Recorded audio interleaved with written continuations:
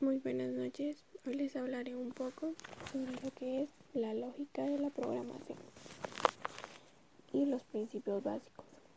Se dice que la lógica es tener idea del camino más fácil para comenzar a llegar al objetivo y que hay que analizar cada una de las opciones y ver cuál es la mejor para llegar a nuestro objetivo. Se dice que programar es un conjunto de instrucciones a lograr un camino para ser ejecutados. Y se dice que la programación es crear una serie de datos e instrucciones para que un problema sea resuelto. También se dice que moderar son los problemas. También se dice que hay ideas o que tenemos que tener ideas para solucionar el problema. No simplemente uno se sienta a programar, sino tiene que tener un lenguaje y un entorno de desarrollo. Este lenguaje se dice que hay un bajo y un alto. Hay uno en el bajo que la computadora entiende perfectamente, pero el programador no.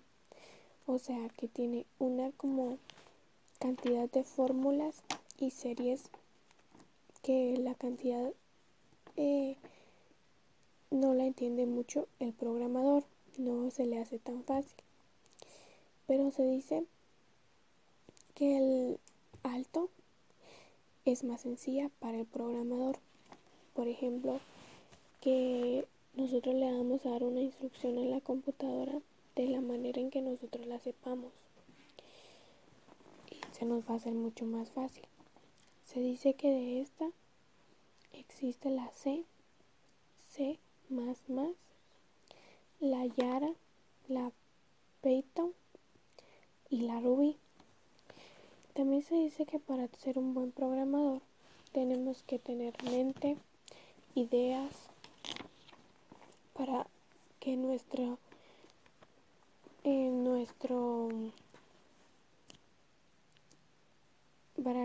objetivo nos salga bien.